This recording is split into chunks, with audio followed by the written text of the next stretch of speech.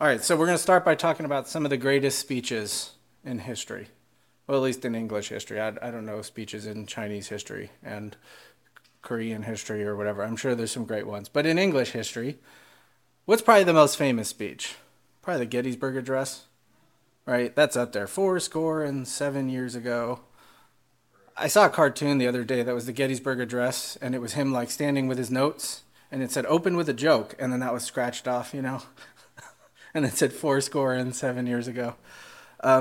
What's another most famous? When I said what's the most famous, I think it's a tie between two speeches in American history: Gettysburg Address and "I Have a Dream." Did anybody see that movie about how they got Jordan to sign with Nike when Nike was a nothing little company?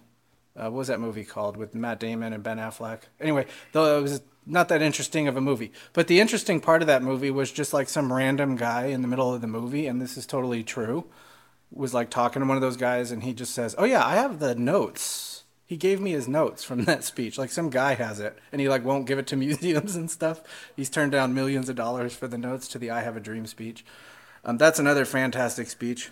Churchill's "We Will Never Surrender." Right, we'll fight on the beaches. We'll fight in the whatever. That guy was like a master of language. I don't know, maybe 20 whiskeys a day will do that to a guy. But Kennedy had a pretty good one. Yeah, that one. Kennedy had two. He had the ask not. You know, I saw comedians the other day say, I wonder if they all got really drunk one day and started talking like that, and then just decided to keep it going because nobody talks like that. But anyway, yeah. So there's that one, and then he also had the one. We're going to the moon by the end of the decade. That speech was pretty great.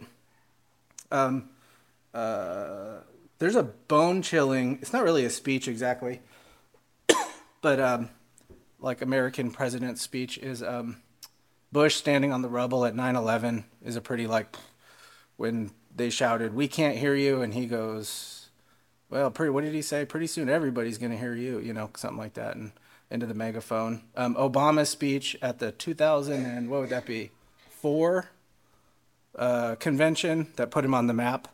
That speech basically ended Hillary's political career because it made sure she would probably never be president. There's some pretty important speeches, right, in like American, or at least English history.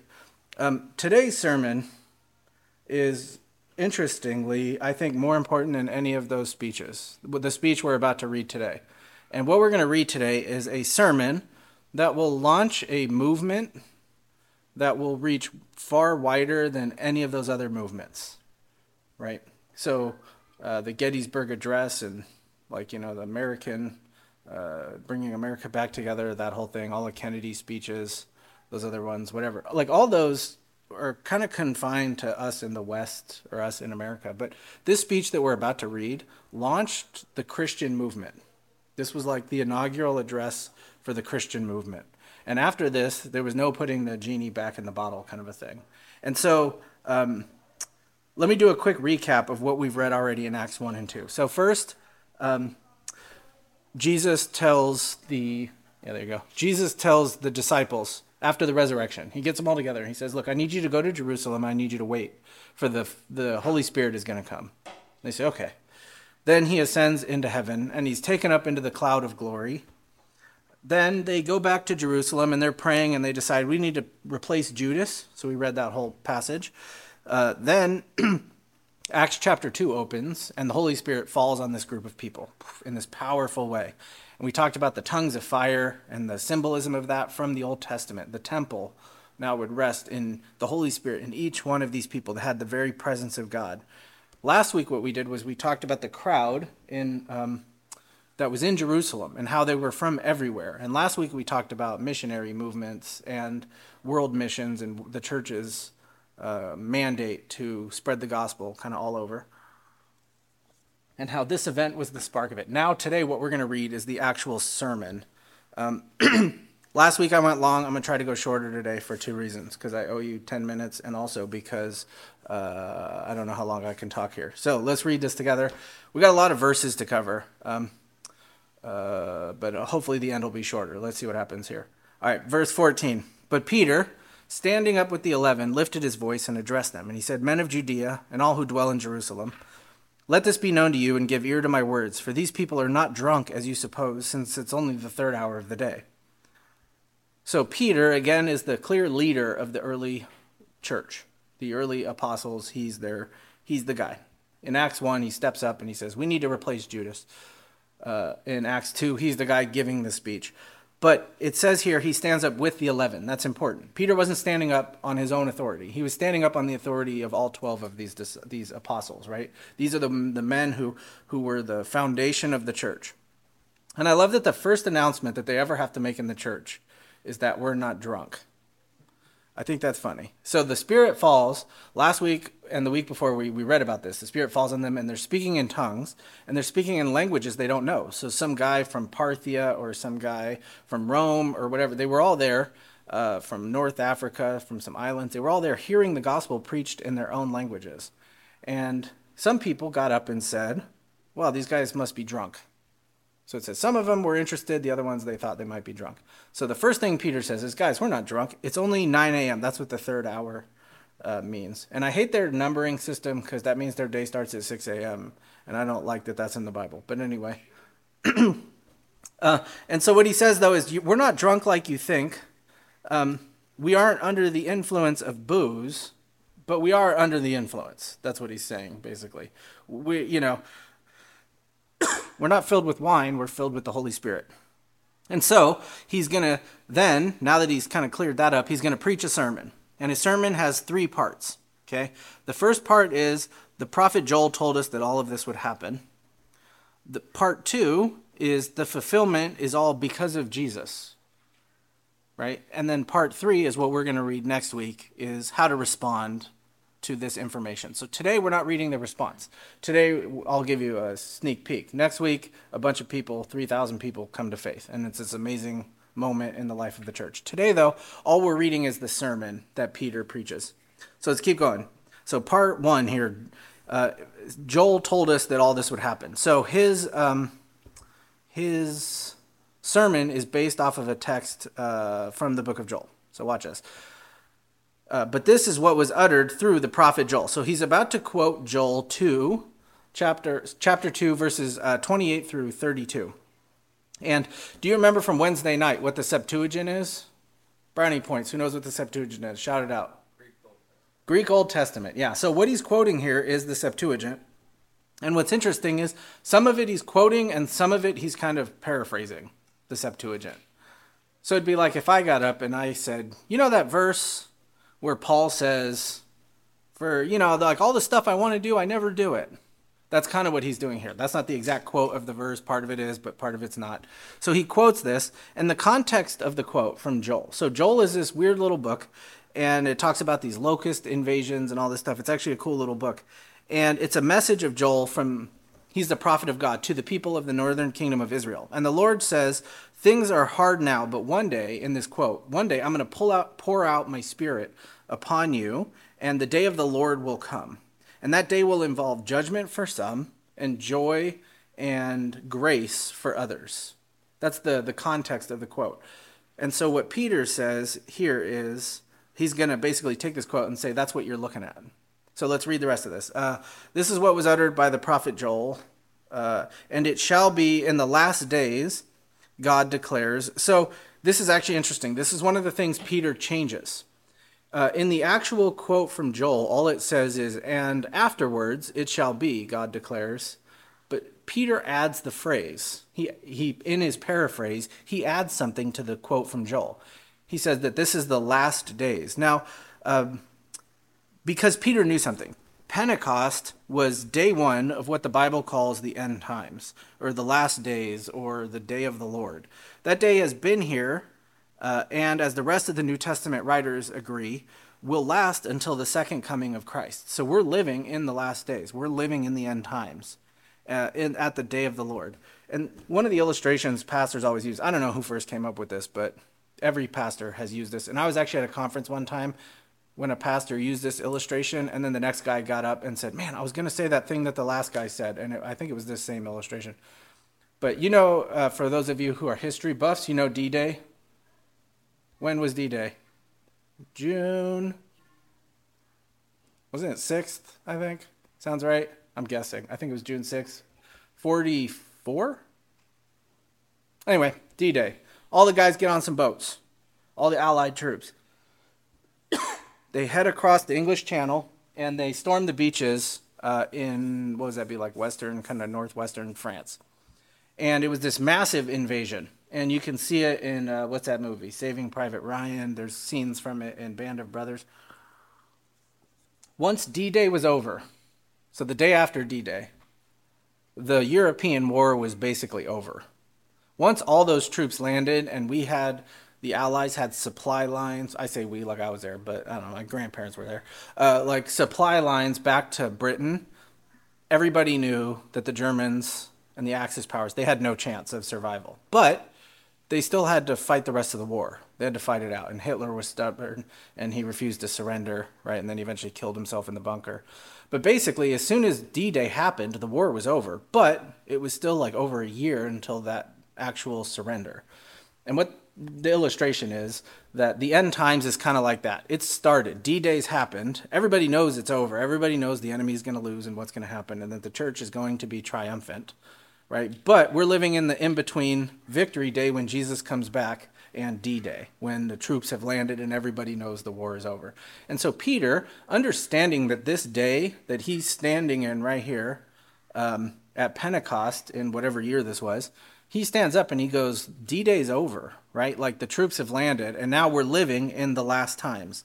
And so he fleshes this out. He says, in the last days it shall be, God declares, that I will pour out my spirit on all flesh, and your sons and your daughters shall prophesy, and your young men shall see visions, and your old men shall dream dreams. Even on my male servants and my female servants in those days I will pour out my spirit, and they shall prophesy. So that's intentional language, pouring out the Spirit. It's a Hebrew idiom, and the idea was to make you think of the Spirit flowing over you, like falling into a river and having the water flow over you. It's also picked up when Jesus uses the language of being baptized with the Spirit. That's the idea here, is the Spirit flowing over you. And Peter is saying, when this language from the book of Joel, the Spirit flowing over you and being poured out, is what you're seeing right here. And I love the universality of the language here. Look at this. He says, who gets the Spirit? All flesh. So that means all kinds of people, sons and daughters, young men, old men, male servants and female servants. This is just kind of a catch-all to say there's nobody who is not going to be able to get the Spirit. Every different kind of person. Nobody's going to say, well, I was born into this situation, or I'm from this racial group, or whatever it is. Everybody is going to receive the Holy Spirit. And that's what we're seeing right now in Acts chapter 2. Who's the group that's receiving the Holy Spirit? Right? It's the apostles. But who else is it? It's all the women. Right? It's the 50 different Marys. There's like Martha, it's this whole gang. They're all there, the apostles, the disciples that weren't apostles, right? All of them. And this was a really countercultural idea in the Roman world. If you would have looked at this group of 120, there was probably Mark's mom, who owned the house with the upper room. She was probably very wealthy. Then you have more middle-class people like Peter and James and those guys. You had Matthew, who's an ex-tax collector. He stinks. Right? And then you probably had a bunch of poorer folks as well. Men, women, older, younger, rich, poor. The only thing that this hasn't jumped yet is from Jew to Gentile. This is all still a group of Jewish people. That story is the rest of the book of Acts. How what happens here jumps from Jews to Gentiles as well. And so Peter, quoting this, he's saying, look at the universality of this. And then verse 19, and I will show wonders in the heavens above and signs on the earth below, blood and fire, vapor and smoke. The sun shall be turned into darkness and the moon to blood before the day of the Lord comes, the great and magnificent day. So he says on the one side, you have people when the Spirit is poured out and the day of the Lord comes. For one group of people, they're going to get grace and they're going to get mercy and love and joy. But on the flip side of that is this is all language of judgment, apocalyptic judgment language. So he says on the other side of the coin is the people who are not going to be happy that the day of the Lord has come, right? There's two sides to this. And so How then, in the middle of the sermon, you're supposed to ask, how then can people be sure that they're on the side that receives the good and not the scary stuff? How do I get the mercy and not the judgment? And that's what he says here. And it shall come to pass that everyone who calls on the name of the Lord shall be saved. So he's already defined salvation. It's the presence of God. It's being with the presence of God, the Holy Spirit, in the absence of the judgment that you've deserved. Now, the method of salvation is by calling on the name of the Lord. Now, here's the catch. He's talking to a bunch of devout Jewish people who are in Jerusalem for the festival of Pentecost. And while these people are here, they don't know the whole Jesus story, right? Well, maybe they know some of it, but they're not immediately thinking, when he says everybody who calls in the name of the Lord shall be saved, they're not thinking everybody who calls in the name of Jesus will be saved. So if you were one of the original hearers of this sermon, the right here, you would stop and you would raise your hand, and Peter would call on you, and then you would say, who's the Lord? Who are you talking about? They didn't know who he was talking about. And so the rest of his sermon is going to be answering that question. He's going to tell us about Jesus' life and ministry, his death, his resurrection, his ascension and exaltation. Right, so he's going to give us these few things. So let's check it out. He says, men of Israel, hear these words. So now he's telling us who this is. Who is this Lord that we call on to be saved? Jesus of Nazareth, a man attested to you by God with mighty works and wonders and signs that God did through him in your midst, as you yourself know. So look at this. The first thing he tells them is, hear these words. They'll say, Jesus of Nazareth, he describes him as a man. That's the first thing. I think this is important. We forget this. If you had a time machine and you went back in time and you walked into a crowd and you knew Jesus was in that crowd, you would have to ask somebody, which one is Jesus? He didn't glow, right? Or like all the pictures with the halo behind his head. He was just like some guy that started preaching, and then even his brothers went, I think he's nuts. Because he's going around telling everybody he's God, and then one time I beat him at tic-tac-toe, or something. Like everybody that knew him well just thought of him as some guy. I think that's important. He was a regular man, but then at the same time, he wasn't a regular man, because when his ministry started, it became very clear he's not just some guy. He started doing these signs and wonders, these miracles. Think about some of the miracles we read about in Luke, and you can read about in the other Gospels. Jesus turns water into wine, right? That's a pretty, and it says specifically he did that so the disciples, it was like a sign for the disciples. Feeding 5,000 people. You know who saw him do that? 5,000 people. Actually more than that, because it was like 5,000 guys. And then the word got around, man, he's fed all these people with just some loaves and fishes. And then you know what he did? He said, watch me, I'll do it again. And then he did it again. He fed 4,000 people. So think about that. He's done that twice. One time he was out on the storm on the lake, the Sea of Galilee, and he gets up from his nap, by the way, and he says, hey, storm, cut it out. I'm trying to sleep. And then the storm just stops. Again, we're paraphrasing some of these miracles here. He healed Peter's mother-in-law. Peter was like, shoot. No, I'm just kidding. Kathy. No, yeah, he heals Peter's mother-in-law. That's pretty cool. She had the fever. He's healing lepers and blind people. Remember the guy they dropped through the roof that couldn't walk? Like, there's so many of these stories, you can't even remember them all. But then 3 of them really stand out. There were 3 people he raised from the dead. There was the widow's son when they were bringing him out in the coffin at the town of Nain. Then there was Jairus' daughter, who was dead. And then not in the Gospel of Luke that we read together, but in the Gospel of John, he raised Lazarus from the dead. And you know who was there to see him raise Lazarus from the dead? Everybody. It was like a huge crowd of people. And so word of that spread. And so what Peter says is this guy did all of these signs and these wonders, these mighty works and wonders and signs. There's no difference really between those 3. He's just trying to say the same thing with emphasis, And he says, because you guys heard about this stuff. Everybody saw him do these things. Most of this stuff wasn't done in a closet. These were public miracles. Think about the crowd at the raising of Lazarus, of the 5,000. So Peter says, you guys know that this Jesus wasn't just some guy. He looked like just some guy. But once his ministry started, it became very clear that he wasn't just some dude. And so, what did you guys do? This is Peter's next question. Right? You have this guy, he's healing people, he's doing all these wonderful signs. What did you do now that you knew who he was, that it was becoming clear that he was the Messiah? This Jesus, verse 23, delivered up according to the definite plan and foreknowledge of God, you crucified and killed by the hands of lawless men. So the first thing he says is this Jesus. This is important. Peter is saying it's not a twin. Right? Remember we talked about that? Some people are like, he probably had a twin, like that movie, The Prestige. I spoiled it. Came out in 2006 or something. You'll be fine. He wasn't snatched away or something. It really was him. This Jesus was crucified. You remember we read about crucifixion. We talked, I'm not going to get into it now, but we talked a lot about this when we finished the Gospel of Luke, towards the end of the Gospel of Luke, how brutal and humiliating of a death this was.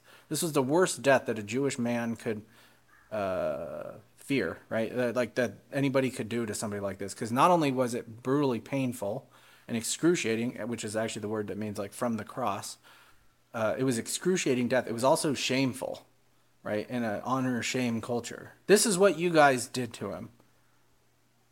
But Peter, you just told us that he was a man of God. How could this happen to him?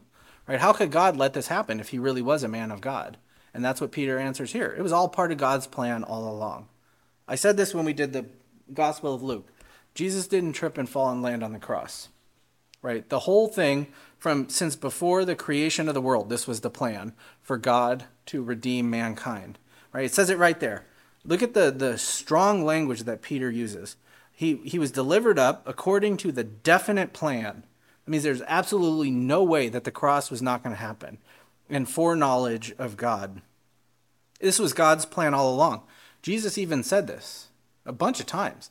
He kept saying, look, I'm going to die. This is the reason I came, was to die, right? As a ransom for all is what he says, right? And so there's this tension though, because Peter says, but you crucified him. So the implication here is you're responsible for this. But at the same time, it was God's plan all along. And the Bible never, right, the scriptures never pit the sovereignty of God and the responsibility of mankind against each other. The scriptures always present those two things like they're both definitely true.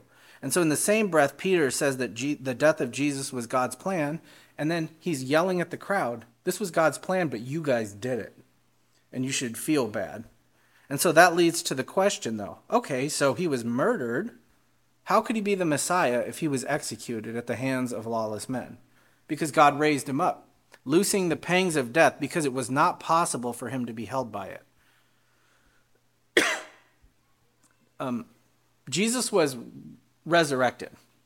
We don't say that Jesus was resuscitated. Lazarus was resuscitated. The son of the widow at Nain and Jairus' daughter, they were resuscitated. And what I mean by that is not, they came back to life, but then they died again. Right? I think I did Lazarus at some point with our church. I've done it a few times all over.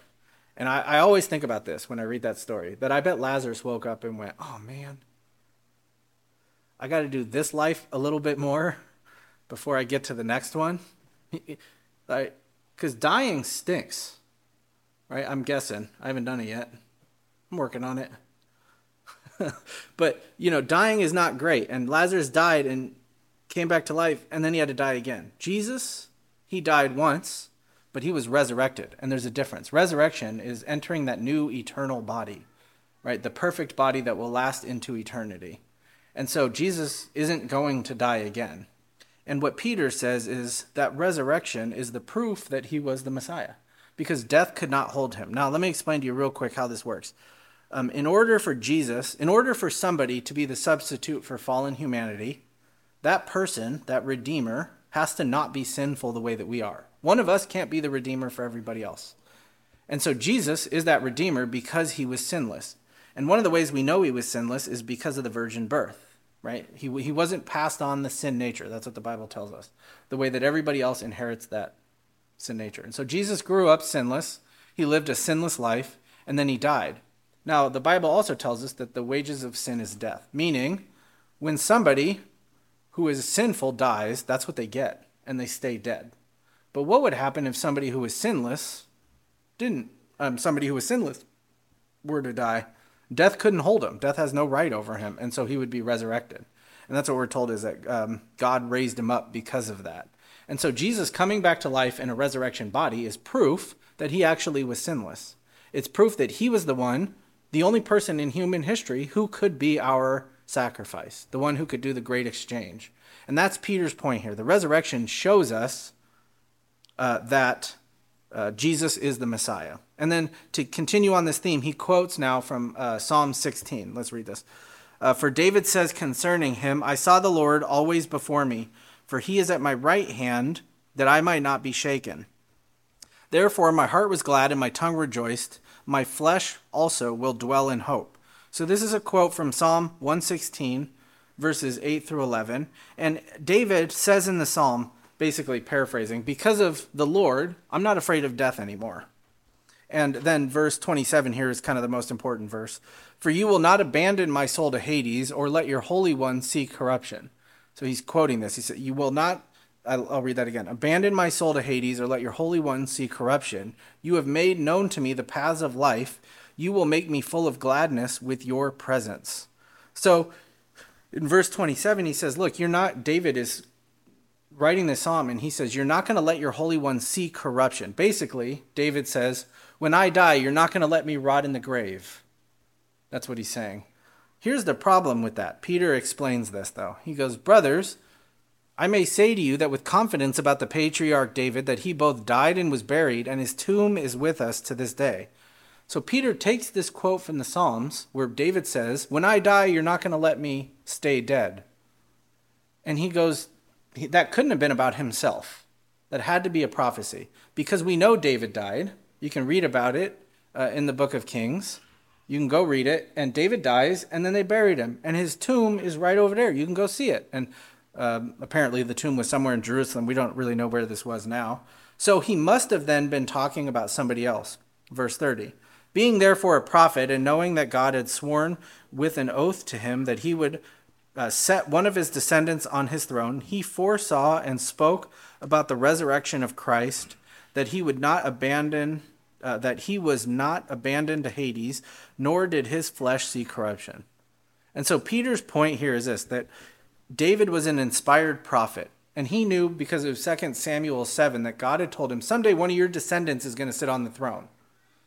Right? I'm going to build you a house. It's that whole chapter. And so when David was writing this psalm, he realized that the Messiah would come, he would die, and he would be resurrected. And so Peter is trying to show that it's not that Jesus' death disqualifies him from being the Messiah, but actually his death and his resurrection was the plan the whole time. It's proof that he is the Messiah. But now the crowd must have been wondering, okay, fine. Jesus died and he rose again. Where is he? Why doesn't he come tell us about this? And what Peter says, he's going to tell us about the ascension and exaltation, but also he says we are witnesses. Look at this. This Jesus God raised up, and of that we are all witnesses. Now, we've talked before in church about plausibility structures. You guys remember this? Probably not. So there's this great book that I want to do sometime with our church.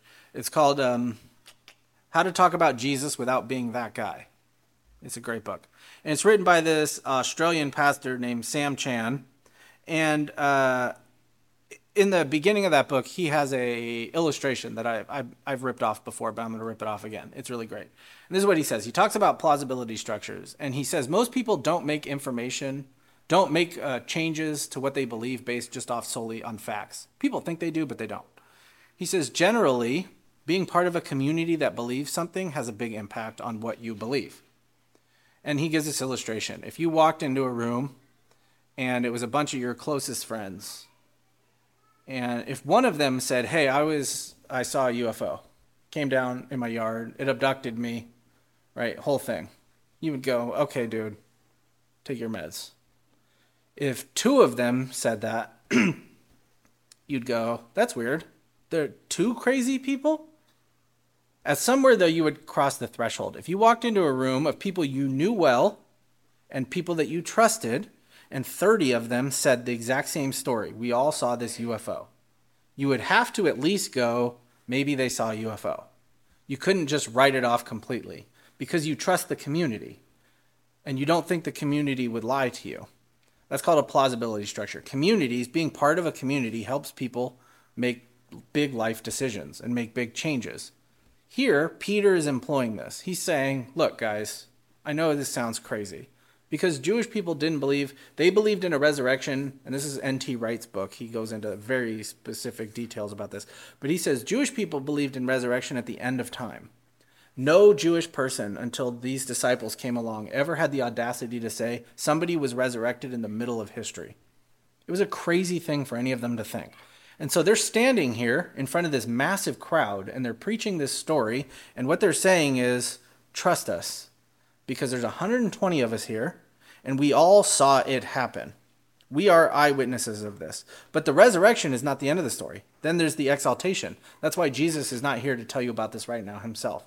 Being therefore exalted at the right hand of God, and having received from the Father the promise of the Holy Spirit, he has poured out this that you yourselves are seeing and hearing.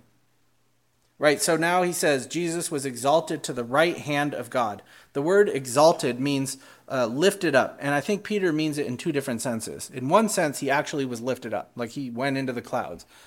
But in another sense, he was lifted up as in his position was elevated, and he sits at the right hand of God, the position of glory. He got a promotion, you could say. Right, and there he is at the right hand of God. Here we go. Wait, let's keep going. Verse 34. Oh, wait, sorry. Let me jump back. I missed something here. So he's at the right hand of God, and having received from the Father the promise of the Spirit, he's poured out this that you yourselves are seeing and hearing. So Jesus received the Spirit during his life and ministry. We talked about this. He walked around like a regular guy who was filled with the Holy Spirit. He worked all of these miracles and all the stuff that he did as a human being in the power of the Holy Spirit. And then when he left, he gave that Spirit to his people. That's what Pentecost was. Jesus was giving the Holy Spirit to his disciples, but he was passing on something that they had lived with through him. Right? He had had that Spirit for years. The Spirit was working in his own life, and now he's working in the lives of the disciples. And then he gets into another psalm here. He quotes another psalm. For David did not ascend into the heavens, but he himself says, the Lord says to my Lord, sit at my right hand until I make your enemies your footstool. So this quote is from Psalm 110:1, and this is the most quoted Old Testament passage in the New Testament. Isn't that weird? You think it would be something from Isaiah about the suffering servant or something, but it's this. And Jesus, if you remember, quoted this in Luke 20. Do you remember at the end of, right there in the middle of Holy Week, he was doing that theological rap battle with all the Pharisees and the Sadducees, and they were arguing theology, and the crowd was deciding who was going to win. And in the middle of that, Jesus brings up this quote from Psalm 110. He says, the Lord said to my Lord, sit at my right hand until I make your enemies your footstool. Now, what's going on in this psalm is that David overhears a conversation in heaven. And he hears one guy that's his descendant, and he says, the Lord says to my Lord. So that's the Father says to the Messiah, sit at my right hand until I put your enemies under your feet, basically. And Jesus asked this question. If the Messiah was just some guy and a descendant of David, why would David call him my Lord? And the implication is he has to be more than just a human being.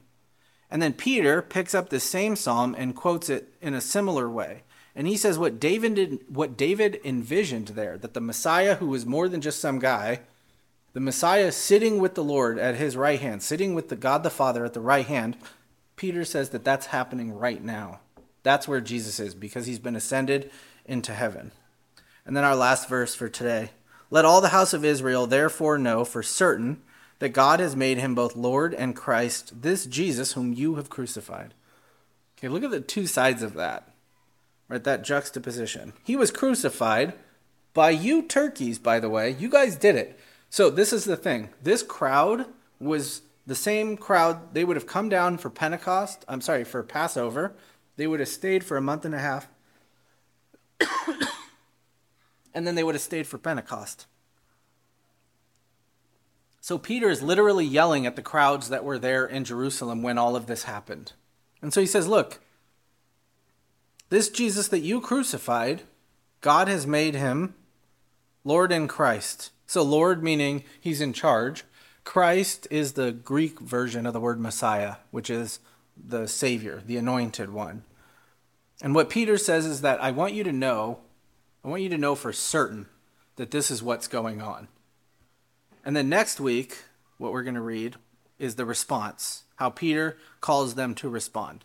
But for today, I want to stop here and I want to look at this sermon. Now, this is good. So I think I can look around and see everybody here knows what Pabst Blue Ribbon is, our Pabst Pathway. So I can skip the part where it says explain the Pabst Blue Ribbon Pathway in my notes. What I want you to see today is that our Pabst Blue Ribbon Pathway thingy, I'll put it right there, is, it's not like the formula. It's not the only way to do this. But the principles behind the Pabst Blue Ribbon Pathway are all over the New Testament. Okay? And we can see them even here in this passage. So this is how we're going to close in the next just couple of minutes here. This will be real quick. I want to go through this and I want to ask the question, how did this work in our sermon, right? So the first is, let's ask, how did prayer work into what we saw today? In Acts 1:14, if we jump back a little, all these were with one accord devoting themselves to prayer, together with the women and Mary, the mother of Jesus, and his brothers. So this whole group was praying. Pentecost happened at a prayer meeting, okay?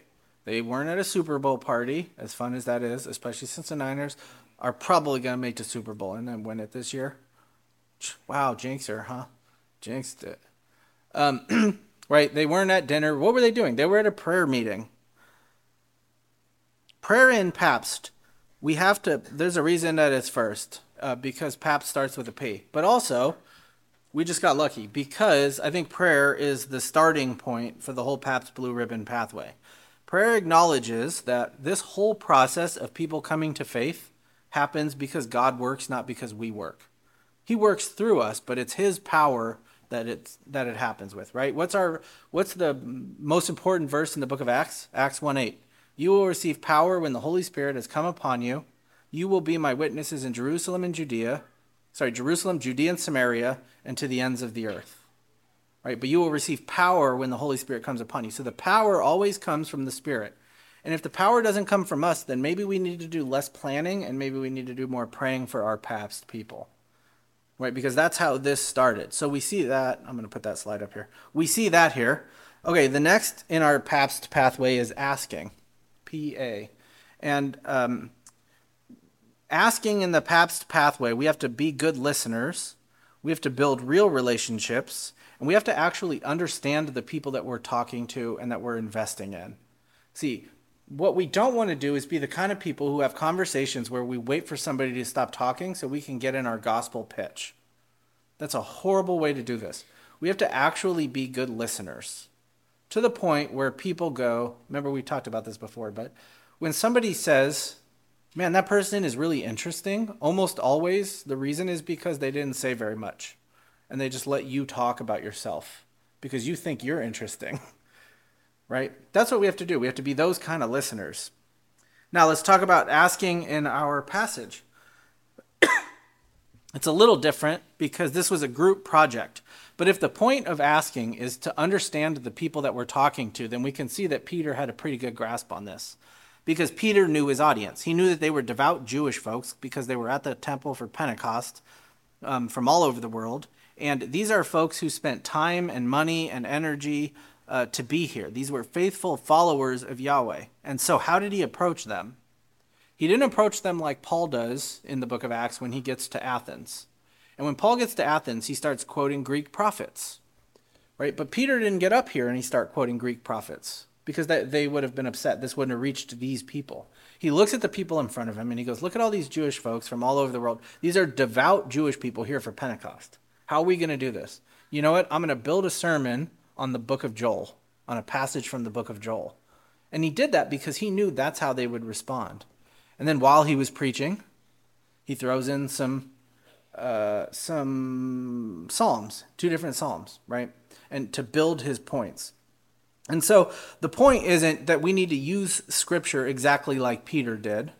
We're going to talk about that more later on down the road. But the point is Peter understood the common ground with his audience. And that's the point of asking people questions, to understand them better, to find common ground and to be able to have these conversations. Okay, the third one is blessing. Pray, ask, bless. Blessing, this is a pastor's stretch. Every now and again we get to stretch things, you know what I mean? Where we got to make it fit because of the acronym is already there. So I'm just telling you up front, so you don't have to go home and go, boy, that was a stretch. I'm telling you, yeah, it was a stretch. But here's how we're going to stretch it, okay? The point of blessing is to knock walls down. People build walls in their lives. Everybody around you has walls up. And sometimes they will let people through different parts of those walls. But very rarely have you ever seen like those medieval castles that had different layers to them? They do this in fantasy books a lot, but this was actually a thing in medieval castles where you would have kind of the keep or whatever, the big castle in the middle at the top of the hill. There'd be a wall around that.